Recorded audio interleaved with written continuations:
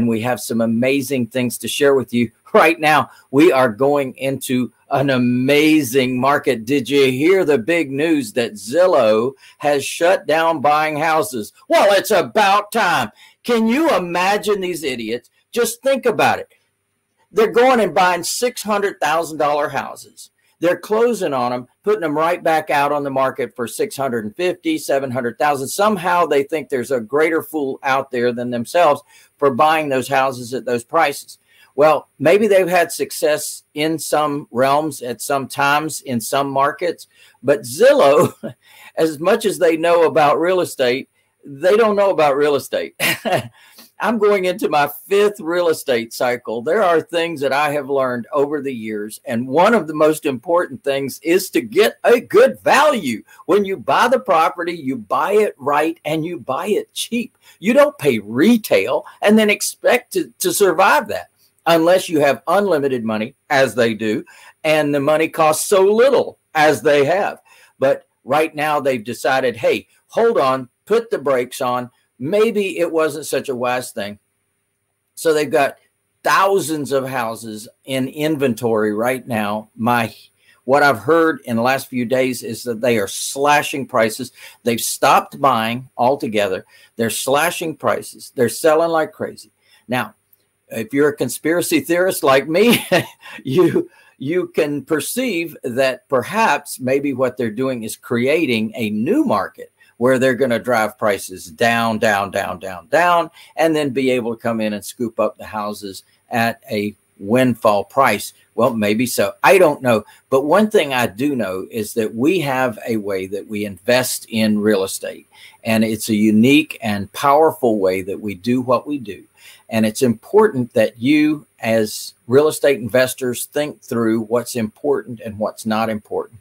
Now, in our world, one of the things we look at is we look at the market that we're in. We're always constantly, carefully evaluating the market. And when we do buy a property, as we did last Friday, that's actually one of the wins of the week, is that we did buy a property last Friday that is for one of our buyers. Now, I want you to get that key phrase right there. We already have a buyer. We already have someone. We know what they can afford. We know how much down payment they have. We know what they're looking for. We know the area they're looking for. And we know what they can afford on a monthly basis. So as a result, we bought a house for them. Now, I'm going in. Right now, we're going to be putting on a new roof tomorrow. We're doing some things to that house before they even see it. And then I'm going to bring them over. I already know what they're looking for. And I think I have it. I think I have it. And here's what I know. Even if they say no, they don't like that house for whatever reason, am I concerned? Not in the least. Why? Because I have other buyers. I have other buyers already. Now, what I'm sharing with you is my House Monster concept, housemonster.com. So what happens is that in our world, we teach you that the best thing you can do is to market and find buyers and use a script to determine exactly how much down payment they have, how much they can afford on a monthly basis, evaluate their credit, do some things in advance before you go about buying a property.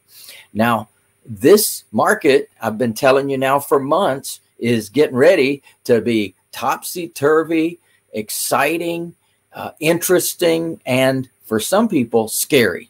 They're going to say, hold on, let me pull back these reins. I'm concerned that I might make a very big fat mistake and lose everything. Well, I learned that lesson back in 2008. And so when I had a dozen properties on the market and I couldn't sell them because the market changed and they just stopped financing. That's what they did. They just stopped financing. So I had to be very careful and cautious. And I turned and flipped my script on what to do and how to do it in real estate. And it worked out fantastic because now we find the buyer before we buy the real estate. So just keep that in mind as you're doing your business, and know that today, one of the things I wanted to focus on, in addition to the crazy market that we're in, is also due diligence, that we need to think about the the due diligence that's necessary to be successful in real estate.